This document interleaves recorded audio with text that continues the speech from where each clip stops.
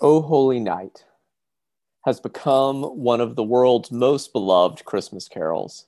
But many people don't know how radical, how justice oriented this song is, or maybe have never noticed, or how it intersects with our own UU history. And I'd like us to spend just a few minutes this Christmas evening exploring the journey of how this song developed and evolved. I'll share my screen with you to tell you about the first of three major figures that I want to share with you regarding the history of this song. Here's the first.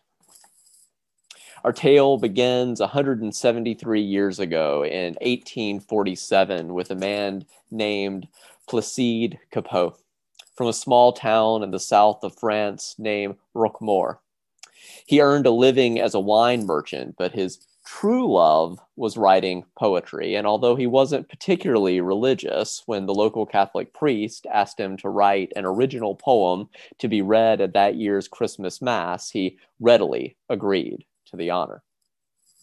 As the story goes, he began reading the birth narratives from the Gospel of Luke, the same passages we heard earlier this evening. He was reading it on a stagecoach ride to Paris, as he imagined what would it have been like to be there in person for these ancient events, however they actually happened. Inspiration struck, and he completed the poem by the end of that stagecoach journey.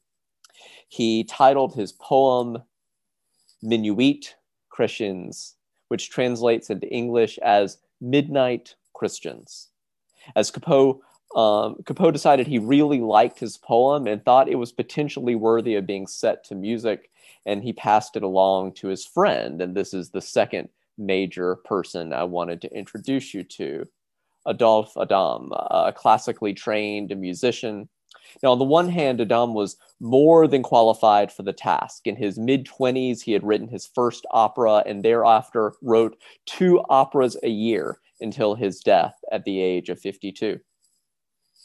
On the other hand, Adam was Jewish, so he didn't actually believe the Christian theology of the song, but he did believe his friend had written a beautiful poem.